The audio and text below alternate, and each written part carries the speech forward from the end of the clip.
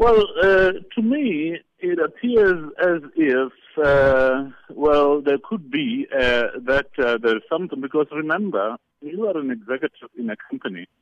The leverage that you can be able to pull as an executive with regard to career is that you have been able to run businesses in an appropriate way for a number of years or whatever period.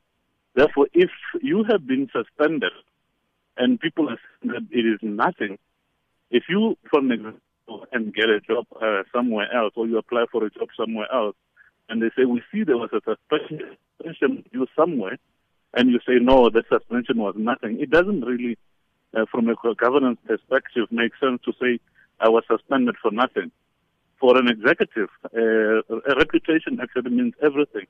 And we understand that even suspension is not the same as dismissal, it is still quite a very drastic step. And there must be a reason why you are suspended. You cannot be suspended for nothing. And as I say, for an executive, has made record with regard to your employment as an executive means everything to an executive.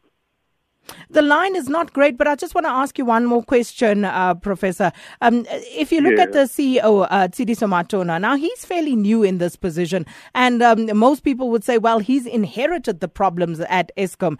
Is it possible that Eskom is looking for a scapegoat then in this regard? Or is it that they simply do not trust what the executives are saying or giving to the public and to the stakeholders in this regard?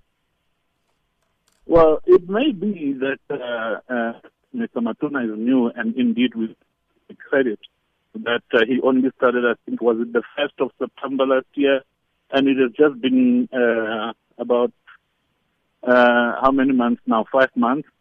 And as a result, it would appear as if not much could have been done in that period of time for him to be suspended. But remember that Mr. Matona was the DG of Department of Public Enterprises before he was appointed as the Chief Executive of Eskom. Therefore, he would have known exactly what is going on within Eskom even before he joined it, although it would not have been from the perspective of an executive of Eskom. But the Department of Public Enterprises is the department that was overseeing the Eskom from a regulatory perspective.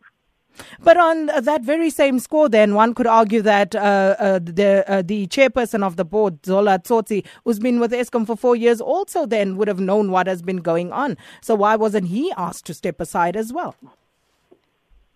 Well, that could be a question that we're asking, but I mean, the board is led by, can he say to himself, I'm going to step aside? Can he suspend himself? Maybe that's the question that you're asking is, can he suspend himself to say, we as the board have decided to suspend the entire board in order for us to start the investigation?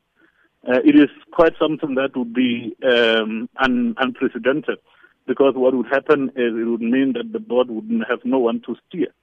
And I think that would not be a good thing from a governance perspective.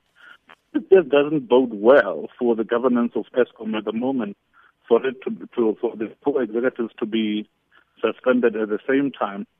And as I say, from the governance, from the executive perspective, since the suspension can actually mean that their careers have been dented, it is actually something serious that should have been taken quite seriously before being announced. More especially because it was announced so abruptly.